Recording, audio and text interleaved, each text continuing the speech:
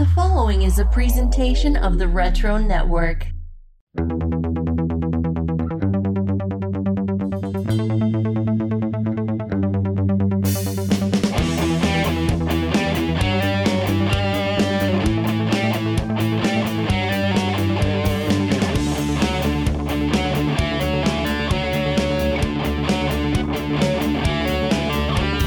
Greetings, geeks, and welcome to another edition of Wizard's Half. This is mini-episode 79.5. These are the episodes where we get into all the nitty-gritty details we didn't have time for on the main episode, which was a great conversation with Chris Bailey. You just never know about people's experiences, how they got into comics, what they've been reading, so very fun over there. The thing that I wanted to give you a heads up on, though, if you haven't been over to our YouTube channel lately, we finally have posted the 2023 Superhero Fantasy Draft video, where you will get to hear the conversation that we had while people were making their picks, just a lot of the jokes, that were flying back and forth about certain 90s characters and creators. It was just a good time had by all, so certainly recommend you go check that out. So anytime that you have a moment, go on over there, because it is 90 minutes, but it's worth it. At least I want it to be worth it. I spent a lot of time editing that thing, so check it out. But let's get this episode started. What do you say? Let's check out Cap's Kooky Contests.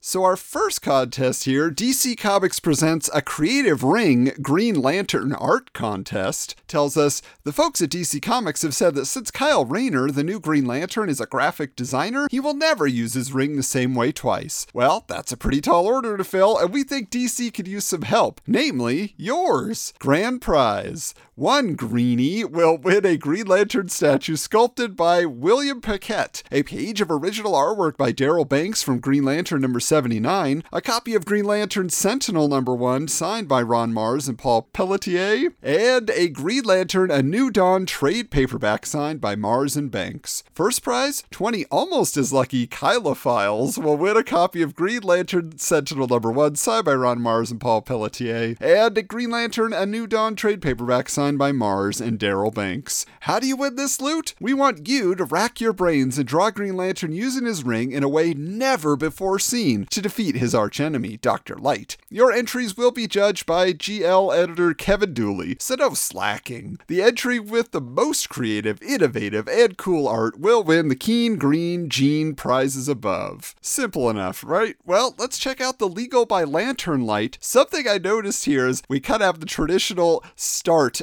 to the joke, the lead-in, and it says here, contest is open to anyone except employees of Wizard Entertainment. And you'll recall in all previous contests, it was Wizard Press, so the official Wizard entity name had changed. So, employees of Wizard Entertainment, DC Comics, their immediate families, and the super intelligent chimpanzees seeking to divest us of our pants.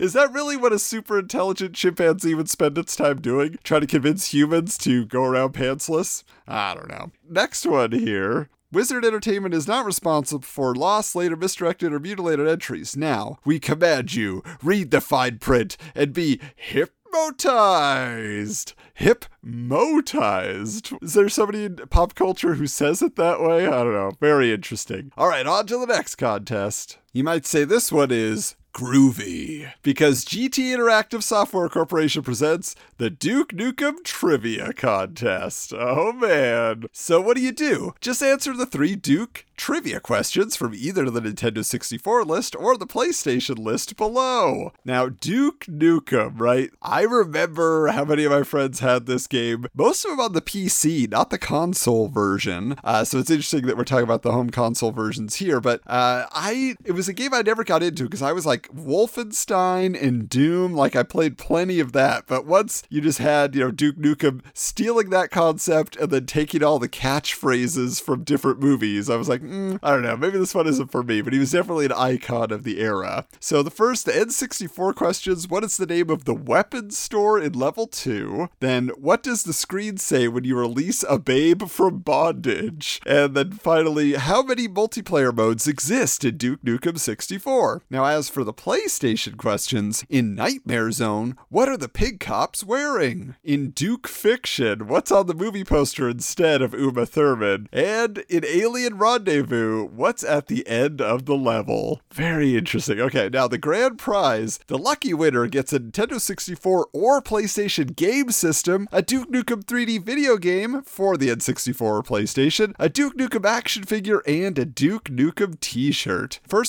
Each first prize winner gets an N64 PlayStation Duke Nukem 3D video game, a Duke Nukem action figure, and a Duke Nukem t-shirt. Wow, so those are some pretty sweet prizes, especially in this era when those were the hot systems. All right, let's check out the lawyers stuff. Contest open to anyone except employees of Wizard Entertainment, GT Interactive Software Corporation, and their immediate families. And no joke. Come on. I mean, he's all about the jokes, and he won't let Wizard make a joke here? That's ridiculous. Because, I mean, you gotta think these guys have a sense of humor with all the nonsense they're putting into the game. Lame. Let's get into our last contest here, which is... Jimmy Big Love Palmiotti and Amanda Hot Pants Connor present the Double Date with Us contest. Have you always wondered what the cutest couple in comics does when it's not drawing or inking your favorite titles? Well, we have, and since no one will go out with us magazine people, we're sending you to get the scoop. And in the romantic spirit of Valentine's Day, you're not going to go alone. We're going to fix up one lonely male and one lovely female and send you out for a fun-filled love start night on the town with comic book artists Jimmy Palmiotti and Amanda Connor. Just don't try hitting on Amanda. You never know what Jimmy'll do. Wow. As a premise for a contest, a blind date between two winners. I don't know how that's going to play out, but it definitely sounds like a game show premise. All right, prizes. Grand prize.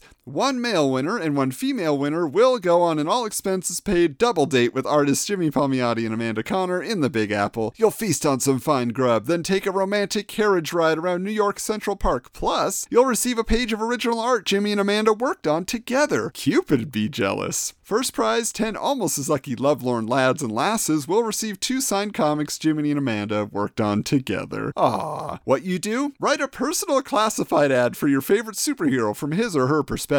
Don't tell us you're looking to meet someone just like Psylocke or Gambit. We want to know what type of person she or he is looking for. You write it and send it in. We'll choose the most original and creative as the winners and send them off on their double dates. And it does say here, this contest is sponsored by Jimmy Palmiotti and Amanda Connor, our favorite little schmoopies.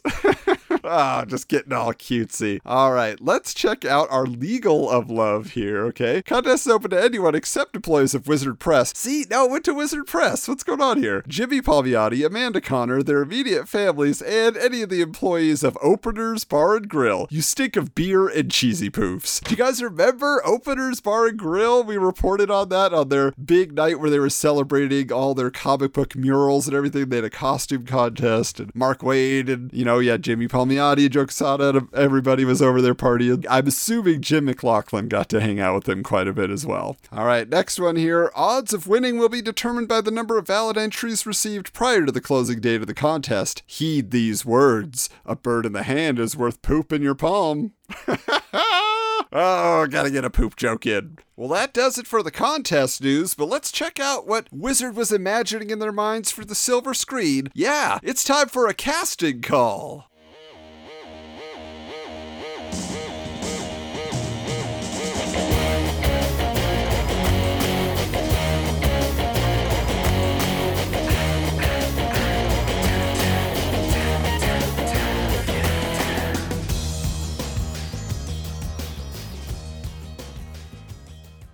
All right, well, we are here ready for another casting call. That's right. This is actually a holdover from issue 78.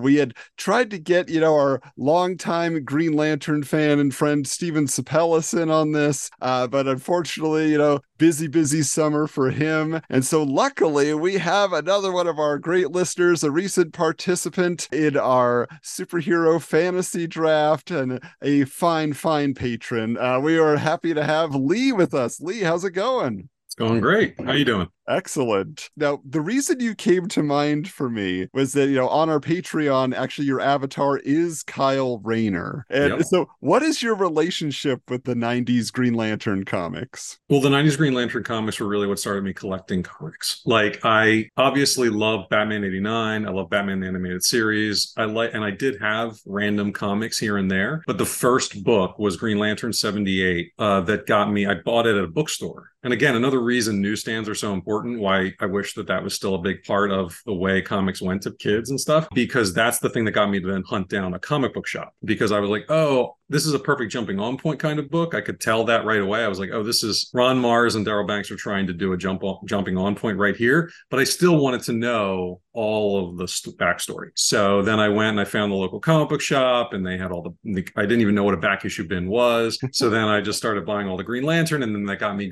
buying, Justice League and all the other stuff. That's awesome. Wow. So that's perfect. Well, I'm glad we have you along here, because I'm sure there are a few of these characters that I've heard of, but I don't know that well because I've only read a handful of the Kyle Rayner era comics for the podcast. I wasn't reading it at the time. I mentioned previously on an episode recently that just there was no one that ever pointed me to Kyle Rayner that said, you should check this out. I was just like, oh, there's a new Green Lantern. Oh, he's sticking around. Oh, okay. He's still here. Now he's Ion. Okay. It was just interesting to see how that all played out. But let's get into this here because, Wizard is talking about casting a Green Lantern Kyle Rayner era movie. And the kickoff here for who they wanted to play Kyle Rayner, this is one for me where I was just like, I don't know. But they want Thomas Gibson, who they reference being from Chicago Hope, but I know him best from Dharma and Greg. He's Greg from Dharma and Greg. Yeah, that's all I know him as too.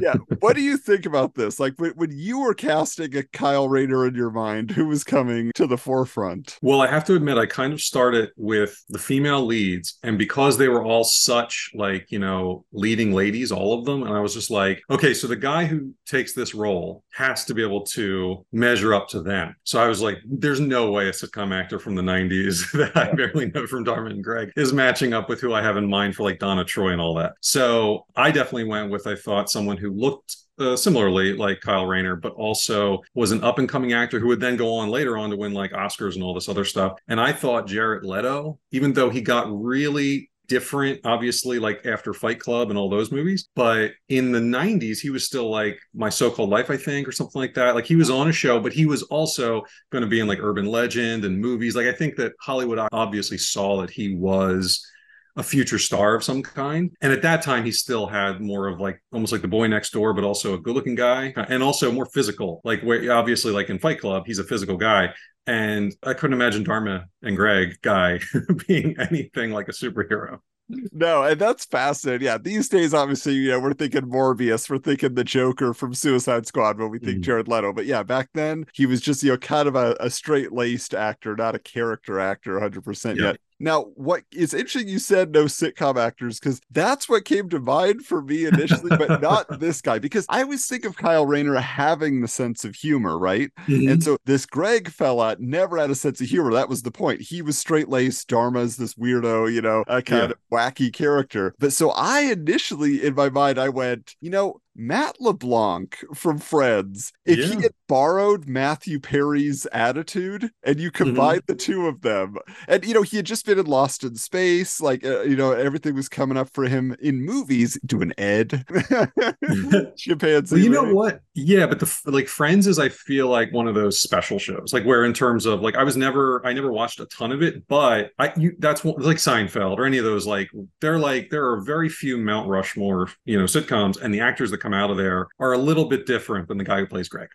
Yeah, exactly. Now, the only other person, if they were going to go slightly younger, more towards the Jared Leto age, and they're really looking for somebody who's like, oh, they have to grow into the role, I was thinking Scott Wolf from Party of Five. Oh, yeah. I think he's only done the Double Dragon movie at this point, but he kind of had the impetuousness he could play at, and you need that as Kyle's going through his journey. So I don't know. We'll see. We'll see what everybody else thinks as we put this out to the world. But you said you were already thinking about Donna Troy. So who came to mind initially for you? Here they want future Witchblade Yancey Butler, which I thought was fascinating. She hadn't been cast as Witchblade yet, and they still said, oh yeah, this Yancey Butler would be great. which I didn't think was bad, but I thought to myself, this is a Warner Brothers production in the 90s. They have a huge budget to use here. So I went very all-star cast on this one. So for Donna Troy, because it has to be basically a young Wonder Woman in a lot of ways, I went Jennifer Connelly in that era. So I thought that was a slam dunk pick for that character. I can't argue with that. That would be awesome. She's always cool whenever she shows up. And now, very funny, their choice for Ganthet, the last Guardian here. They wanted Ray Walston. Now, if you guys can't picture Ray Walston, he was the old guy in every 80s movie, like Fast Times at Ridgemont High. But they were saying specifically in the 60s, he was with actually future Hulk, Bill Bixby, on My Favorite Martian. He was the titular Martian. So he does have that kind of otherworldly little shriveled guy look. So no, like in terms of a look, 100%, I agree with it. I don't know if I want, again, like if we're going all-star cast for a Warner Brothers production, I don't know if I'm picking him for the role, but he did. When I saw the picture, I thought, yeah, that does resemble. Yeah. Did you have an alternate take on that one at all? Yeah, I put Malcolm McDowell actually, because I thought that he could have sort of he has the chops, like in terms of obviously Clockwork Orange. And then actually, I really liked him. I don't know if you ever saw Mozart in the Jungle on Amazon, but he plays like an older conductor on that. And but he also has sort of a worldliness to him, but a bitterness but also a sense of humor. And Ganthet is kind of like all those things. He's obviously incredibly wise. He's seen it all. And you want somebody but also he was always a little different than the rest of them. So I thought that someone like Malcolm McDowell could bring sort of that a little bit of edge and a little bit of offness or whatever you want to refer to it as. But I think that makes a lot of sense. He'd have that little bit of quirkiness that would just set him apart. Now, you got to fill me in the comics. Who is Radu Stanku? So he is the owner of the coffee shop, but also that is in like, a setting for the comic book at the time. But also, I believe that the building that the coffee shop is in is the apartment building for Kyle Rayner. So he pays his rent to Radu and he picks up coffee all the time and passes him by and all that stuff when he's dropping off the check or, whatever. So that's, I don't remember him having a ton of dimension as a character, but he was a friendly guy who would occasionally, I think, kind of give a little bit more of, I think because the character moved from LA to New York, they wanted to have a couple characters that kind of could speak to New York and kind of give him the lowdown on certain things, that kind of thing. Okay, because here they're going full-on looks like they often did with this, and they're picking G. Gordon Liddy. If you guys don't remember, G. Gordon Liddy, he was involved like with Nixon's Watergate conspiracy. Yeah. Then in this era, like 80s and 90s, he was kind of on the radio a lot. He was just kind of like a pundit that people would talk to, and he had his own like talk show and stuff like that. So this is 100% just this guy has a mustache. We need a guy with a mustache. So can you think of some type of friendly? Because it seems like he's more of a friendly character. I don't know if that he gives off the friendly vibe. So well, there are two movies that this guy was in the 90s that I saw, and I really liked one of them. The other one I don't remember as well. But there was the movie Shine with Jeffrey Rush, and then there was a movie called The Game with Michael Douglas. And there's a guy in that's more of I think he was actually nominated for an Oscar for Shine, but his name is Armin Mueller-Stahl. And he's a German actor, so he's not Romanian, which is the character Radu, but at least he's European, and he's an actual European actor. And he has, the mustache, and he's balding, and he was very like friendly and warm actually in The Game. He's not in a lot of it, but has that. And he's probably in his like 50s or 60s in the 90s. And I think he would have probably done the character justice for the 2 minutes he'd probably be in the movie. So actually, he'd be way overqualified. Yeah, well, what's funny is I would think like if they actually made this movie, they would probably like maybe even adjust the character slightly and not go with the origin. Because I don't know, when I looked at him, I was thinking, he was doing acting like in the 80s, Dick Buttkiss, like this former football player, and he was on all these sitcoms, and I was just like, he would be just like that lovable guy because he had played that. I think it was on My Two Dads. He was kind of like a guy who owned a restaurant thing. So I'm just like, hey, and especially if you went with the Matt LeBlanc Green Lantern, I think you'd want to have definitely more comic relief in that role. Yeah, 100%. Now for John Stewart, who is a character that at this time was a fan favorite, but I mean really jumped up, after the Justice League cartoon and everything came out, like people love John Stewart. And so for that, actor at this time, they're looking at Joe Morton from Terminator 2. He's fine, but I don't know if he has like the stoic nature that I always associate with Jon Stewart. It's kind of interesting because immediately came to mind for me was Lawrence Fishburne. Because, that's a good one. Yeah, I feel like in this story, I don't know if Jon Stewart's around a lot, just based on some of the casting that we see in a little bit, who the villain is probably going to be in this story. So I was thinking like you'd have him come in, he'd be like super serious that he probably gets killed at some point. So Lawrence Fishburne would make an impact in just a couple minutes on screen. But who were you thinking? No, that's an excellent one. And I wish I'd actually thought of it. I mean, I was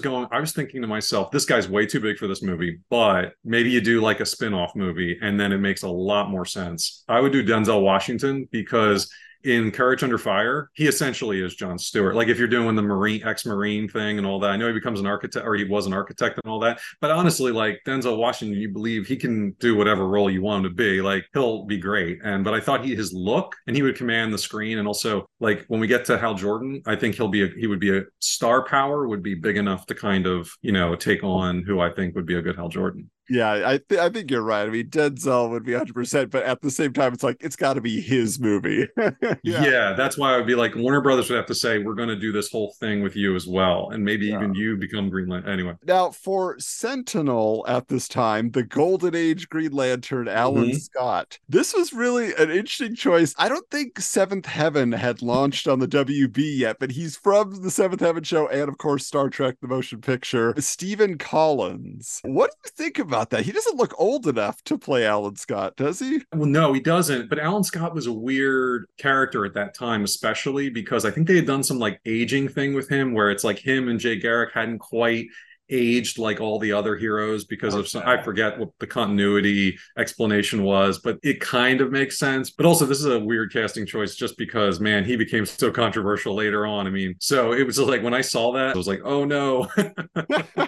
Did you have somebody in mind that like screams Alan Scott to you, like seasoned hero? Yeah, he was one of the tougher ones because he's blonde and blonde actor. Like I just couldn't find, like, I was like trying to think of somebody, but I thought from Batman Begins, the way Rutger Hauer looks in Batman Begins, because the other side of Alan Scott is that he's also like a very wealthy guy who owns like a company in Gotham. I think he owns like a broadcasting company or something. So he's always in like suits and ties and he's, perfectly coiffed and all that stuff, except when he's obviously being Green Lantern. But I thought, Rutger Hauer in that movie has a presence, and if you play, he can play nice guy occasionally, even though I think of him more as a hardened character actor. That's interesting. See, I was going like, okay, let's bring in an actor from a different era who would have played, Green Lantern in a movie in the 60s or something like that. So I was thinking somebody like probably Steve McQueen, who is just like, this kind of classic hero guy from that time, and bring him in and he can just be kind of straight-laced and like fatherly in a way to Kyle and go with that. And that's kind of going to mirror my pick for a later character as well. But I love that pick. I think the only reason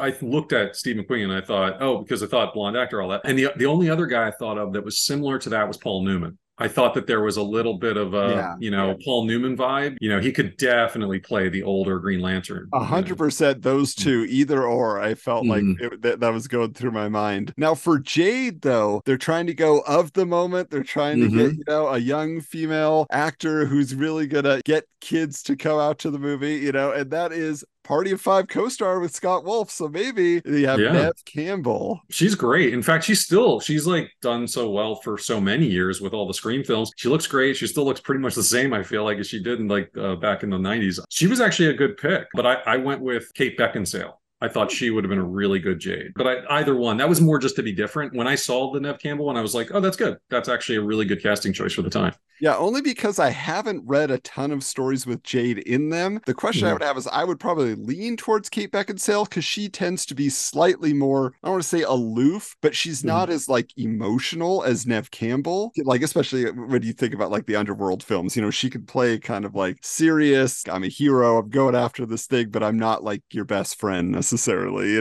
So yeah, and whenever Kyle tried to play games with her in terms of like, am I with you or not with you kind of thing, she was much more of a character that said like, look, you either need to give me a straight answer or I'm out of here. She was not, and I think Kate Beckinsale's good at kind of providing that sort of like, I don't care if you want to date or not, but I'm just, give me an answer or I'm getting out of here. All right, next one here, the ill-fated, as they say, Alex is a girlfriend who had the infamous refrigerator experience. They wanted Lupita Wilson from the TV show La Femme Nikita, which is wild. And it's shows that I remember being promoted a lot on the USA Network. I never watched it, but you have to have a pick here. I'm sure, you're thinking of somebody who would play Alex the best. Who would that be? Yeah, it was tough, but I actually went with Charlize Theron. I thought that she'd be good because Alex was supposed to be love of his life, beautiful, all this thing, and huge tragedy. And I just thought that also, well, at that time, it wouldn't have been super shocking. Like, well, it would have been shocking for different reasons. But I mean, like, if today you got rid of Charlize Theron from a movie like 20 minutes in, people would be like, what just happened? Then it would have been like, it's just, she was definitely a star on the rise. I don't know how they would have this whole aspect of the story in this movie today. They would definitely write that out because they're not going to use the whole, like, she's basically completely ill thought out version of Uncle Ben, but in a much more misogynistic, don't do it. Yeah. I feel like she would be the girlfriend and she wouldn't die. That's just what it would be. Yeah. They wouldn't make a reference to it. They would just like, nope, that's his girlfriend in this movie. Okay. Now, this is the character that I feel this has to be what they're going for the villain of the film, for the conflict of the film, because they want Parallax. They want Hal Jordan in this movie. Yeah. And I think that's a fantastic setup. Is here's this young guy who's taken over, and then you don't even have to see it, but they, in a flashback, there's the Ganthet is explaining what Hal Jordan just did to the Corps and everything else. And so like maybe, Kyle meets these people, then Hal is still hopping around killing everybody, and then the Green Lanterns he does meet die, and then now he's like, whoa, okay, this is serious, I gotta go after it. So here they wanted Richard Dean Anderson MacGyver to play Hal Jordan. Now, beyond MacGyver, he did Stargate, that was a huge hit and everything like that. But what do you think? Does Richard Dean Anderson have the gravitas to play this era of Hal Jordan? Definitely not. The big bad should be someone that you can see as a hero, like as big as Christopher Reeve or something like that, and you're like shocked when the turn happens, if that's happens in the film, or when you're kind of charmed by the character because Hal Jordan was always charming. So like when it turns on you, you're just like, oh man. And also Jared Leto needs to have a big confrontation with this character and has to handle it. And it's, But I'm actually curious before I give because Hal Jordan's such a big character and you don't have to like be a Kyle Rayner fan. So you have to have an idea of who you would want Hal Jordan to be. So as I thought about it, I was like, I don't want a cackling villain. I don't want somebody who exudes evil, like you said, from the first time you see him on screen. And who came to me was Bill Paxton. He'd be good. Yeah, like the idea behind him, because he'd already played kind of like the roguish Han Solo type in Spaceballs, right?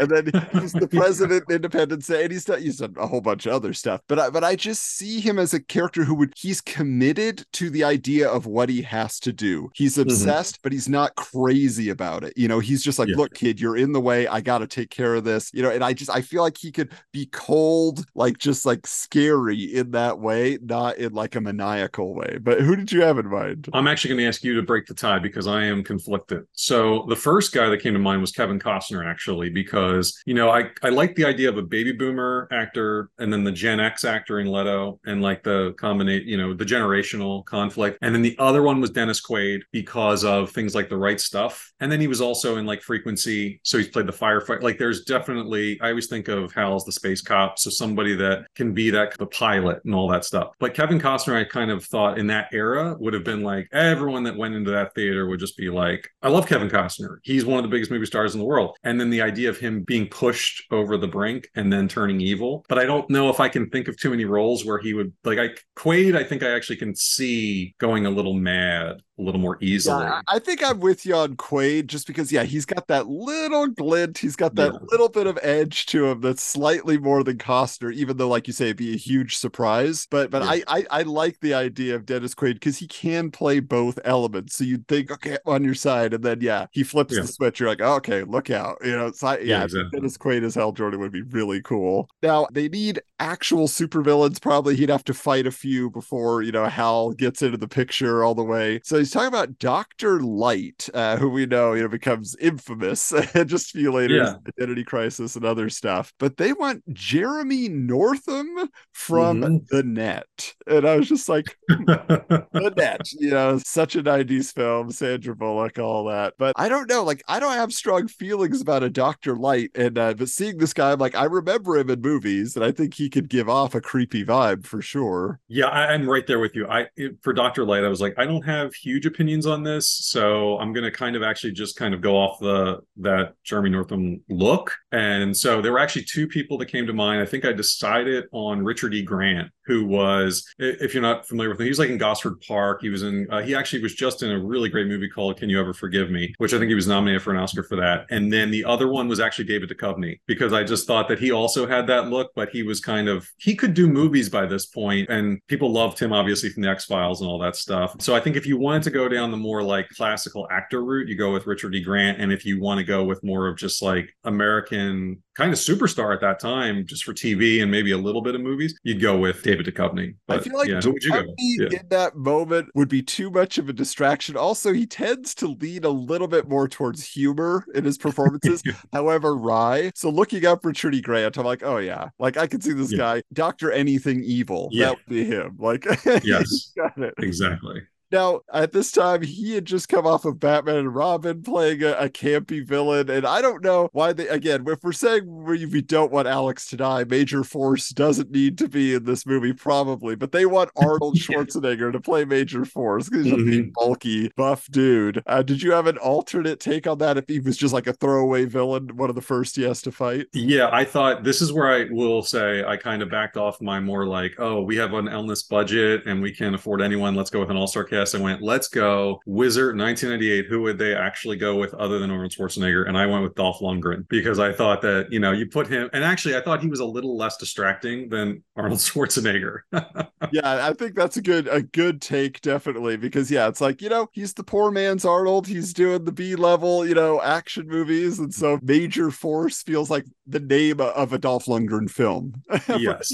Yeah. Okay, last one here. These always end with a whimper. That's the problem with the casting calls, because they get like more and more obscure characters. Who the heck is Fatality? So Fatality, as I recall, it's been a long time since I read comics with her, but I do own them, and I did read them at one point, but I was probably 13 years old. She was some sort of like bounty huntress kind of thing. And so she basically, I think I recall, Kyle just goes out to like a nightclub. He sees her there. She's attractive. He starts to dance with her, but it's all basically a part of a scheme. Like she's basically luring him in. And then I think she just kills mostly Green Lanterns, if not all Green Lanterns that she comes across, essentially. And since he's the last one, I think she's kind of like, okay, this is the end of my mission. And so she becomes very, very obsessed. But that's a very hazy memory. So if I have any of that wrong and anyone's watching this that remembers differently, I apologize. Well, what's interesting, because the way you're describing it and just the look of the character they pulled here from the comics, I'm like, oh, she's Angela, but she's, African American. Like that's the look that you get. So you get a great African American actress. You get Angela Bassett, who they were just casting as, Storm. That was like the rumor at the time, and I wish she had gotten the role. So I think that's awesome. But I love that idea, because I want to talk to Ron Mars again now and be like, hey, so was this character just a riff on Angela? You're like, she's killing all the spawns, and you have, this gal who's coming around to kill all the Green Lanterns. Like that's just fantastic. I love that concept. Now I want to find those stories with her. That sounds neat. Well, that does it for this casting call. But man, you were the right one for the job. That is for sure some great picks there. In this day and age, do you feel like they'll ever do Kyle Rayner? We just got Ben Reilly Spider-Man in Across the Spider-Verse, so do you think that's ever going to happen? No, I think that in today's world, especially with the Justice League cartoon having such a big place in a lot of people's imagination regarding the character, I think Jon Stewart is the fact that they're doing Hal Jordan and Jon Stewart in the new TV show, I guess, that's planned for Max. Yeah, and if they went down a movie, I think it would be Jon Stewart. It would add diversity to the universe as well. And Hal Jordan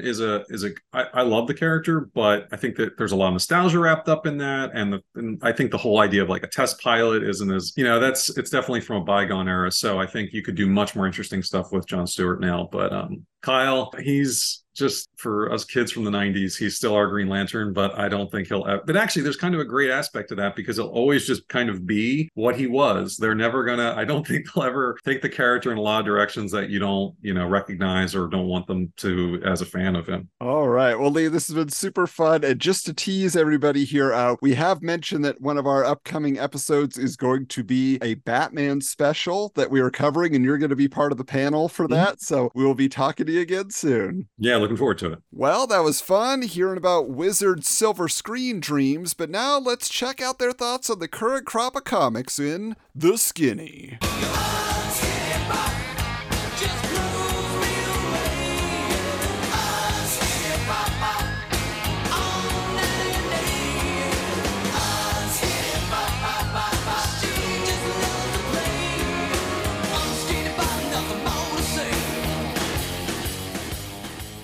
Yes, indeed. These are the comic book reviews from Wizard editors Brian Cunningham, Andrew Carden, and Tom R. Root. So interesting here that they're identifying themselves now so you know whose opinions you're hearing. So the first book they're talking about is X Factor, the shallow end of the mutant gene pool. So this is a time when the creative team was Howard Mackie and Jeff Matsuda and Art T. Bear and various fill-in artists, as they say. What you need to know. Formerly the government's sanctioned band of superpowered mutants, X Factor faked its demise to escape Uncle Sam's watchful eye. Now the rogue team of Forge, Mystique, Polaris, Wildchild, Strong Guy, and Shard is setting its own agenda. The good. And this is very short. Veteran X characters manage some dramatic moments. When reluctant one-time team member Sabretooth finally tore off his restraining collar to stalk his captors in issue number 136, the sense of dread was well handled, and Mystique's political behind-the-scenes scheming stands out. The bad, which is a lot. This book is lost. No longer a government super team, X Factor has no purpose, no mission, no goal, no direction, and it shows. The book is a swamp of endless stop-and-start plots, spinning lazily without resolution. There's never a payoff, with no sign one will ever arrive. For instance, the romance between Forge and Mystique unfolding for what seems like forever is so dreadfully hesitant it might as well not exist. Wildchild's flirtatious friendship with Shard has stalled, sputtered, and downright stopped. This is a book that shifts into cruise control until the next X crossover. Compounding the problem, particularly for newer readers, is the utter lack of explanation when past storylines drag through the title. For example, exactly who is that boy Mystique visits in disguise? Does he have any connection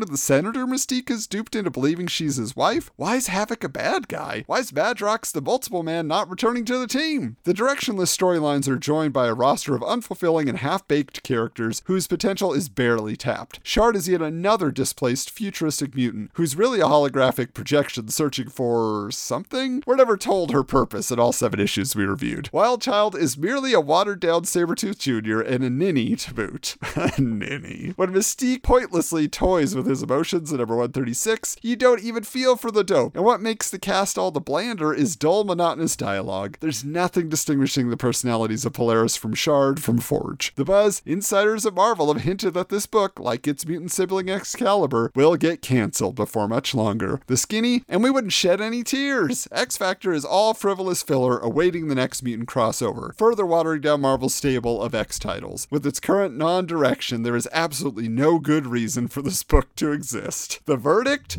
1. It is pure crapola. Wow. So, first of all, just that roster, I'm just like, man. I mean, those are all like C-list X-Men, you know? Maybe Mystique, you could say, is B-list, but I feel like her star didn't even really rise until the movies came out, you know? So that's kind of like, It does sound to me like Marvel was really coasting for as long as they could, right? Off of Jim Lee launching X-Men, selling 8 million copies, and they're like, okay, we're hanging on to these fans, and just like little by little, they've lost all the top talent as far as artists and everybody, and it's just like, you still buying it, right? You still buy all the X-Men books? No?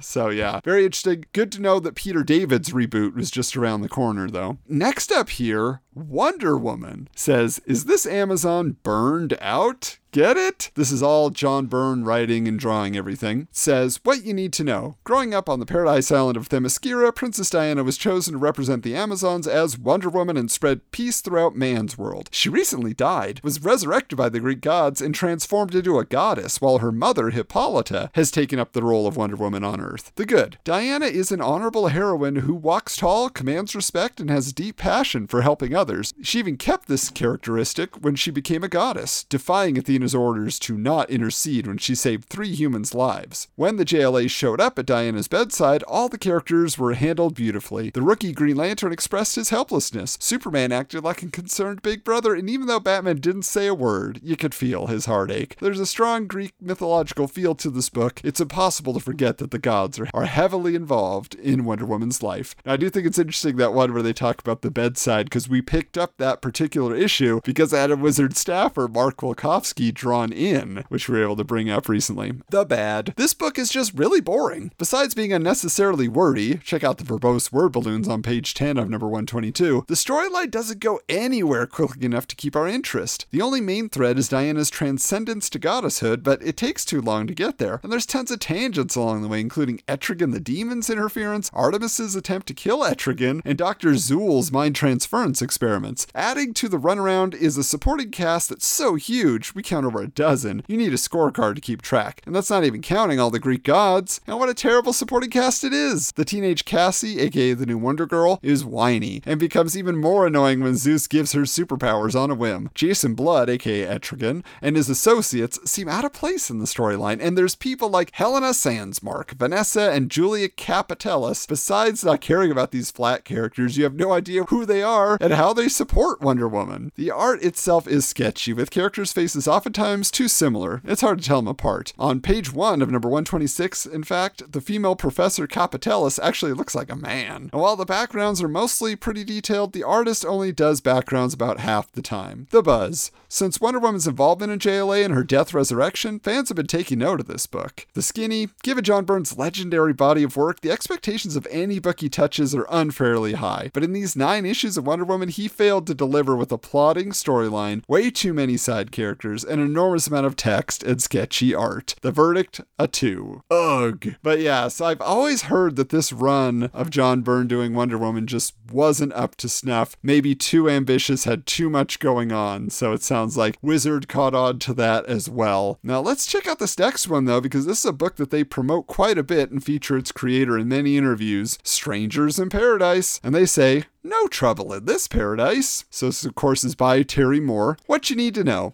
Best friends Kachu and Francine love each other very much. Heck, they might even decide they're in love if life would stop chucking curveballs at them, but there's always someone coming between them, whether it's the dishonest but wishy-washy dope David or Kachu's old employer from her dark past, billionaire call girl Madam Darcy Parker. The good, the book sails on the strength of its unique, realistic characters. Kachu and Francine deeply resonate as multifaceted, fleshed-out characters expressing the same thoughts and fears you yourself might have. It's all thanks to solid writing and often brilliant dialogue. We'd go so far as to say that Francine in particular is the best written female character in comics. At its best, the book's characters are like your closest friends, making it a joy to visit them issue to issue. The interplay between cast members is easy and natural. Even seemingly mundane interactions, such as Kachu's pep talk as Francine heads to a job interview in issue number 2, is fresh and engaging. They're like real people you just can't get enough of. The plot unfolds evenly, with steadily building suspense, leaving you wanting more. Moore knows how to end an issue, whether it's silly, Francine locked in a closet at the end of issue number 4, or shocking, Kachu's plummet to certain doom as number 8 closes, which only makes the wait for next issue all the more unbearable. The expressive art complements the dynamic dialogue perfectly. It's cartoony and realistic all at the same time, capturing each mood and nuance demanded of characters this rich. This is sequential storytelling at its finest. The bad. With any landscape this beautiful, there's a tendency to want to mine it again and again. The crime plot of this 3rd series rehashes that of earlier issues, revisiting similar scenarios and characters that have already had the spotlight. The evil Darcy Parker is back, but weren't we finished with her a long time ago? Kachu flipping out in a screaming fit was powerful the first few times, but her character loses our sympathy with each new grating tantrum. And the only reason the whiny, repetitive David is even in this series anymore, it seems, is to reunite and break up with Kachu ad nauseum. And while the art channels personality with near perfection, sometimes different characters can appear quite similar, especially in the current black and white format. It's an unwanted distraction. The buzz, Moore is self-publishing again and on a regular schedule. Let's hope a proposed animated series for HBO does nothing to distract him from the comics. The skinny Strangers in Paradise tells some of the best written, most interesting stories in comics and fantastically realized characters. Despite treading familiar territory, Moore still manages to keep the readers guessing. The verdict of 5. Excellent. So that's the highest rated book of the issue. Pretty interesting to see where they're at in terms of these, I guess you would call them old stalwarts, with X Factor and Wonder Woman, but just not quite cutting it after a while. Hey geeks, it's time to take a break to tell you about our sponsor for this episode, Manscaped. Smooth sack summer is drawn to a close, and that means now is the time to keep your balls cool while still looking hot with Manscaped. Just go to manscaped.com for 20% off plus free shipping with our code WIZARDS20. There's a lot of ball-related heroes in comics. Speedball, that bizarre Marvel Comics villain 8-Ball, the Fast Ball special from X-Men Comics, but the most important balls are yours, and that's why you need the power of the Manscaped Performance Package 4.0. It has everything you need to prepare that summer bod. Manscaped has built the ultimate grooming bundle that includes their Lawnmower 4.0 trimmer, which features a cutting-edge ceramic blade to reduce grooming accidents thanks to their advanced skin-safe technology. The Lawnmower 4.0 has a 7,000 RPM motor, a new multifunction on-off switch, it can engage a travel lock, and gives you the ability to turn the 4,000 Kelvin LED spotlight on and off when needed for a more precise shave. Gotta see what's going on down there after all. It's also waterproof with a blade that can shear through even the strongest pubes with the precision of Wolverine's adamantium claws. But after you're looking good, you want to feel good by using the Crop Preserver Ball Deodorant to stay cool in the heat. Its soothing aloe vera formula is the best in the business for below-the-waist freshness, and this clear drying formula will keep you looking good while smelling good. The Manscaped Performance Package 4.0 also includes 2 free gifts, the Manscaped Boxers and the Shed Travel Bag. While it's still warm enough to rock those sandals, you'll also want to use the Shears 2.0, a luxury nail grooming kit to keep your nails looking great. This kit includes stainless steel nail cutters, tweezers, and grooming scissors. With the Performance Package 4.0, your balls will be ready to impress, but make sure you cover the rest with the Shears 2.0. So what are you waiting for, geeks? Get 20% off plus free shipping with the code WIZARDS20 at manscaped.com. That's 20% off plus free shipping with the code WIZARDS20 at manscaped.com. Have a ball being a grooming hero this summer and looking your best with Manscaped. Hey geeks, looking for something different than another reality-shattering crossover from the big two? Do you want a self-contained sci-fi thriller with a dash of superpowered excitement? Then Above the Grave, a graphic novel by Mitchell Hall and Andrew DeSilva, should be at the top of your reading pile, and it's available to download now on Amazon.com. Here's what Above the Grave is all about. In Mako, the supervillain prison of the world, located underground in the Nambian desert, no one finds redemption. Or can they? Follow the adventures of new warden Rick Mastertine as he deals with a prison break by rogues such as shape-shifting Mr. Twister, luck-manipulating Russian Roulette, sentient lethal banyan tree Divine, and brilliant chimera Crocitus. Rick must also discover the true secret of Mako and come to terms with his own personal history while dealing with an action-packed supervillain prison break. Above the Grave is a 136-page graphic novel that's more than just another superhero smackdown book. I read it, and frankly, I couldn't put it down. The reveal of what's going on in Mako and the secret plans of the superpowered inmates are perfectly paced by Hall for maximum intrigue. The black and white art by DeSilva is cinematic in scope and perfectly complemented by sharp dialogue from engaging characters, and it really reminded me of the 80s black and white adventure comics, just those indie books from First Comics and Eclipse Comics. It's a story with a more sophisticated edge, but it puts entertainment first. So head on over to Amazon.com to grab your copy of Above the Grave today. You can check our show notes for a link, but strap in for a unique and thrilling adventure in graphic storytelling with Above the Grave. Now back to the show. All right, well, let's check out what's going on in the world of the rankings with our top 10 comics list.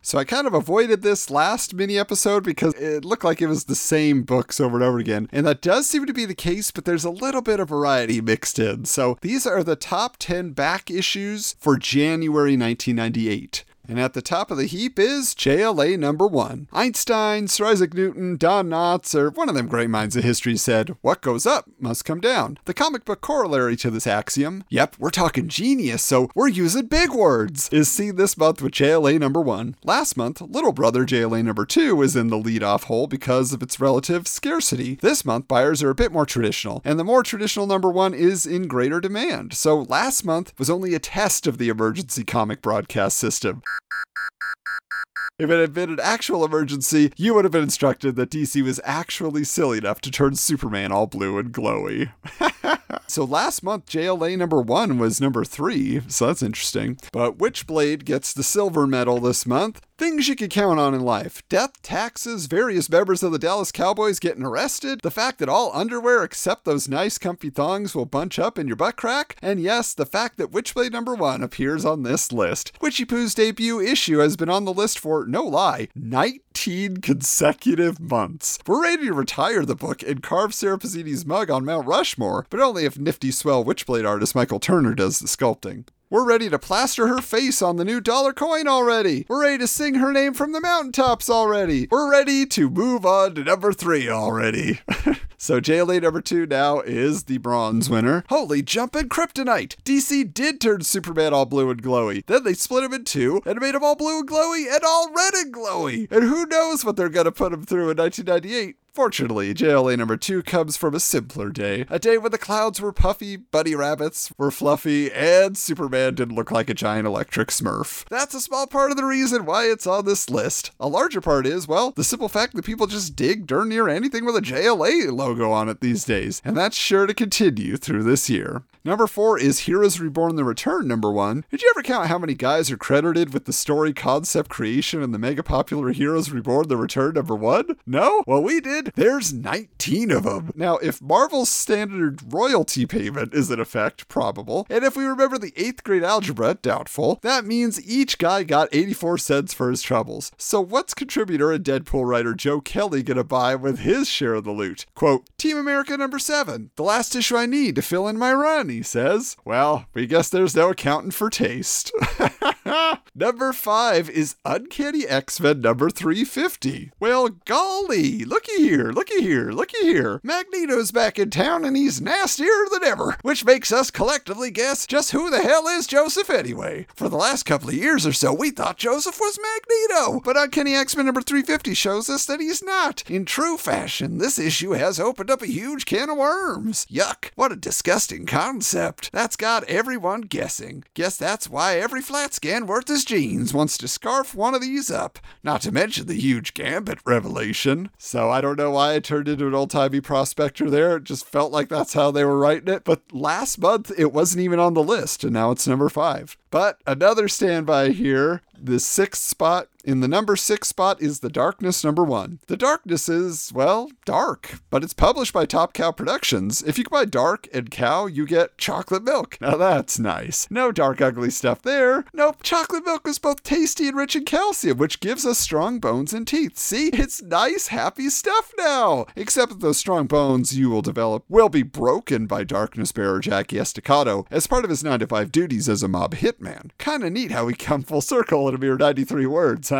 Number 7 is a newcomer to the list that I'm super excited about. Kiss the Psycho Circus number 1. Boy, here's a stretch. Take world famous rockers Kiss and put them in goofy costumes, like those they already wear. Send them out on a traveling circus like Roadshow, like they already do, and make a comic. Hey, it's a hit. Gee, imagine our surprise. Image's Kiss the Psycho Circus is what we like to call the unscrewable pooch. There's no way it couldn't have clicked. With millions of slobbering Kissophiles waiting to plunk down hard-earned cash for anything covered in black and white grease paint, it was a smash waiting to happen. Now, I don't know if that's true. Like, Kiss had just had the most successful tour of the year with their reunion tour, and now they were on their Psycho Circus tour. Well, they were gearing up, I should say, for their Psycho Circus tour, because that album came out in 1998. This is the beginning of 1998. So, I didn't realize the comic predated the album. I would have thought they would have arrived simultaneously, but Either way, they're not lying about being a Kiss fanatic and spending all your money. Literally at this time, that was all I did. So I would go to a music store, I'd go to Circuit City or whatever, and I'd be buying Kiss albums, import Kiss albums, remastered Kiss albums. And then I would go and buy the comic book, and then I would go buy the action figures. I was all in on Kiss, any magazine they appeared in. It was crazy. And I will tell you, coming up in a few months, Kiss makes the cover of Wizard, and we are bringing on a fellow Kiss fan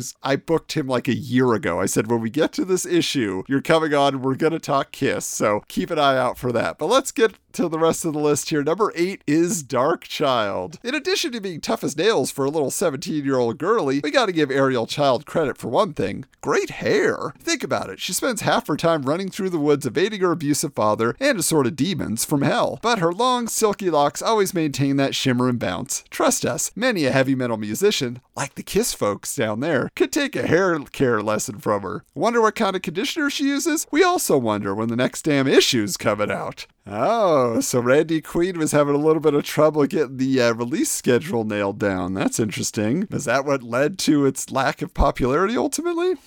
All right, number 9 is Mage. Kevin Matchstick, the man on this cover to our left, has the coolest superhero-y gadget of all, a magic baseball bat charged with the power of King Arthur's sword, Excalibur. Think about it. He's got 33 inches of Tennessee ash crafted into a Louisville slugger that he can use to knock teeth out of bad guys' skulls, lead the American League in homers, and it even glows in the dark. The new Mage series is going great guns, and Kevin's solo adventure started here in this 1984 Comico series. So another one that wasn't even on the list, but here it is, an old back issue, which, again, it would feel like they wouldn't be as current a back issues as are always on this list, right? Doesn't it feel like people would be digging deeper and deeper? But I don't know how the business works. I just read them. Finally, number 10 is Thunderbolts number 1. Make no mistake, we think Thunderbolts is cooler than a mint julep in the shade, but that name, Thunderbolts. It's so damn cheeseball. It sounds like a lame-ass Mattel toy line from 1975. Can't you just hear whiny twerps with bad Gerald Ford era haircut saying, "Mommy, I want a Thunderbolt for Christmas." Sheesh. But maybe that cheeseball unassuming name helps set us up for the big surprise. The Thunderbolts are the masters of evil in disguise. Hey, the concept worked. And if the name helped, more power to ya. So there was our list of the top 10 comics. I'm glad there's some variety here, and a lot of them unexpected.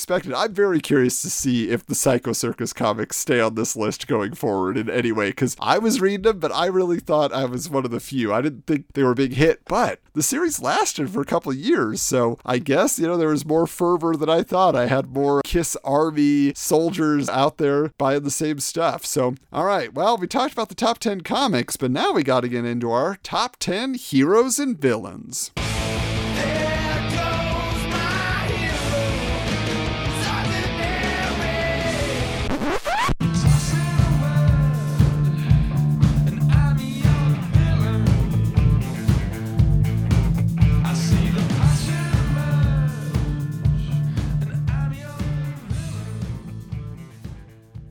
All right, not much has changed here, however. Let's get into it. Wolverine is number 1, as he always seems to be. Yeah! It's the Wolverine from Beyond! He's got that glazed-over pupils little orphan Annie possessed like Linda Blair look in his eyes! He's bent on destruction, has no concept of hair care, and he's still about the most popular comic book guy to come down the pike since forever. Hey fans, dig Lionel Yu's Wolverine art? They super dug the Warren Ellis scripted Not Dead Yet Wolvie storyline, and they've always gone for the outcast loner tough-ass persona that is our fuzzy pal Logan. Now, if only Wolvie would buy a comb, maybe he'd get a date this Saturday and become popular with the ladies. I will just say we were posting in social media the 8 to the 4 from this issue, and Lionel Francis Yu sent a big shout out to Wizard for really supporting him in the early days, and he actually mentioned that they paid top dollar for the covers. So he does the cover for issue 80 coming up next. So, all right, number 2 is Spawn. Nice teeth. Not a feeling to be seen. The rumors are true. Spawn flosses regularly. You ever sit on a really cold toilet seat? A really, really cold toilet seat? Looks like that's what happened to old Spawny guy here, but you'd think with all the dough Spawn brings in from the comics, movies, TV shows, toys, and new upcoming Spawn super elastic bubble plastic, he could afford some sort of bourgeois luxury device that would keep the old porcelain throne heated to a consistent 72 degrees Fahrenheit. Or maybe, much like Wolverine, Spawn doesn't care about his hair. Spawn doesn't care about his butt cheeks. It's a possibility. Number 3 is Witchblade. Speaking of butt cheeks, welcome to the Witchblade segment of our countdown. Boy, that Sarah Fazzini's got one nice looking kaboo. Damage control! Damage control!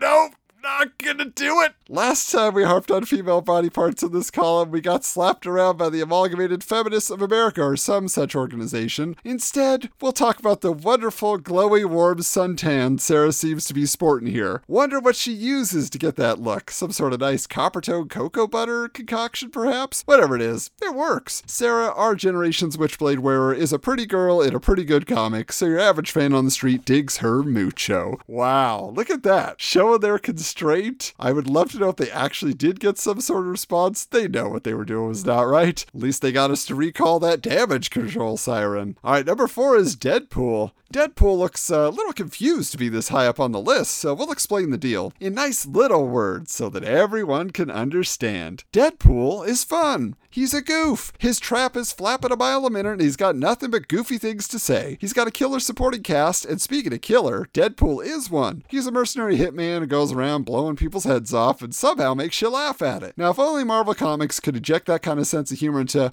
we don't know, maybe Spider-Man? We'd be getting somewhere. So Deadpool rising in the ranks.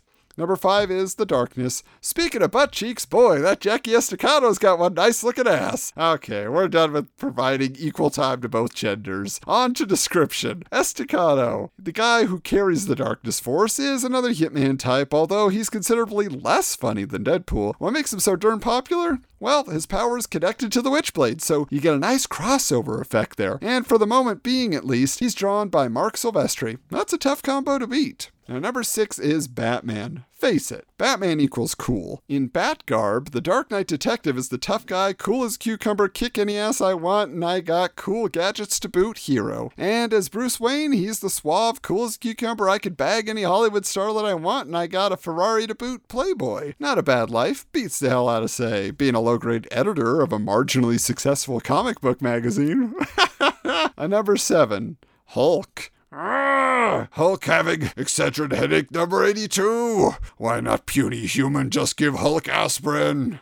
Hey, we'd give Greenskin anything he wants and throw in a bag of chips just to make him double happy. But if Hulk is strongest one there is, and he is, what could give this massive engine of gamma-powered destruction a headache? Surely not any of the nasty villains he faces. Surely not the beautiful pencils of Adam Kubert that grace his book. As usual, we'll just blame the French. There it is. Number 8 is Baron Zemo. Speaking of butt cheeks, boy, does Baron Zemo's face look like a big slice of ass pie. What happened to his face? Did it catch fire and someone had to beat it out with a size 16 football cleat? Ugly kisser aside, Zemo is quickly becoming Marvel's most successful villain. He's hoodwinked everyone, for 9.5 issues at least, into believing that he and the Masters of Evil disguised as the Thunderbolts were actually good guys. Just goes to show, a pretty face ain't everything. Number 9 is Captain America. On the flip side of Zemo, you got his traditional arch nemesis Captain America. While Zemo is the poster child for evil, dishonesty, and yucky lima beans, Cap is the ultimate champion of goodness, truth, and yes, yummy apple pie. Cap's the man you can always count on to watch your back in a fight, and as an added bonus, judging from the dramatic Gil Kane-esque low-angle shot, he does a good job of trimming his nose hairs too. Now finally, number 10 is Savage Dragon. Don't get us wrong, we love Dragon, and a hardcore group of dedicated followers love Dragon even more than we do, but we kind of feel sorry for the big green lug. After all, his girlfriend got shot right before his eyes, he routinely gets his arms pulled off his body, and he got to talk to God once, God for crying out loud, but couldn't get any answers to them great ponderable God questions. Tough life. At least he's got a cool fin on his head. Now, I feel like we've sort of been poking fun at Savage Dragon lately. We're not making fun of the character, we just feel like if you're a fan of Savage Dragon, what are you doing to beat the drum? What are you doing to wave the flag? It just feels like Savage Dragon's fans are not out there like telling everybody you gotta buy this book, but maybe that's the way they like it. Maybe you guys like to be, those stalwarts. They're like, oh, I know Savage Dragon. I've been reading it since the beginning, all the way up to issue 300, Maybe that's just kind of how you like to operate. I don't know. But it just seems strange to me. I never hear anybody say Savage Dragon is great, but maybe the fans just take that as a given, so there's no defense of the character needed. All right, well now we're gonna meet our Mort of the Month.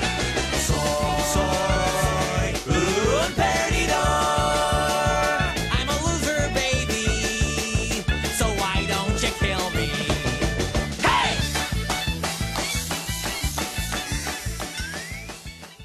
So this month's mort is Dr. Spectro. Hey, looks like drunk Uncle Bob got tangled in the Christmas tree lights again. No, it's worse. It's Dr. Spectro, a villain so freaking dumb, he's tied to Wizard number 57's mort of the month, Rainbow Raider. Tom Emery was an assistant to the man who developed the lame-ass hallucination-inducing technology that powered the Rainbow Raider. A reporter accused Emery of being Dr. Spectro, a mythical villain who never existed. Emery figured, what the hell, I'll give it a shot, and used pirated Rainbow Raider technology, mort certified, to whip up his own stupid suit just in time to get his ass handed to him by DC's Captain Atom. Stupid. Well, now I know. See, you've done it. You've heard my pleas for all these issues. Thank you, Wizard, for telling us who he actually battled. But so interesting. Stole another supervillain's costuming technology and did his own deal. Pretty interesting. Mortometer not quite maxed out here, where you still have 2 empty spots, but Dr. Spectro, so be it. All right, well, let's close this thing out. As always, want to thank you for joining me for this edition of Wizard's Half. Of course, big thanks to Lee for coming in on that casting call. Man, that was a really fun discussion. I would love to see that movie now. But I would also love to see you connected with us on social media. We are currently on X at Wizards Comics, on Instagram at Wizards_comics.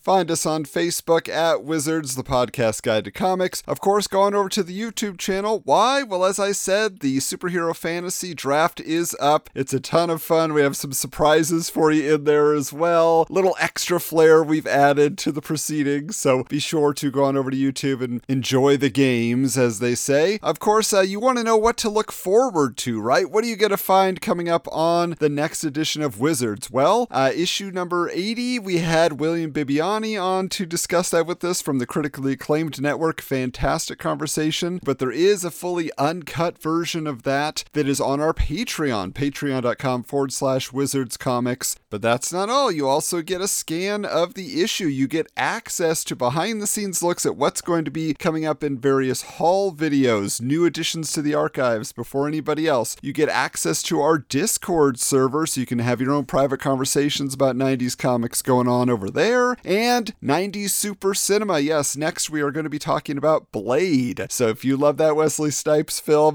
get ready for our thoughts on that. Of course, want to also tell you that another event that's coming up soon is our Batman special. Wizard had a Batman special issue in 1998, and joining us for that will be Lee, as we mentioned earlier, but also Scott Beatty. That's right, former Wizard alumni, Toy Fair editor Scott Beatty, who went on to write many adventures of Nightwing and Batgirl and so on and so forth at DC. So he is going to be there as our resident expert, so something super exciting for you all to look forward to. But hey, until next time, keep your books bagged and boarded.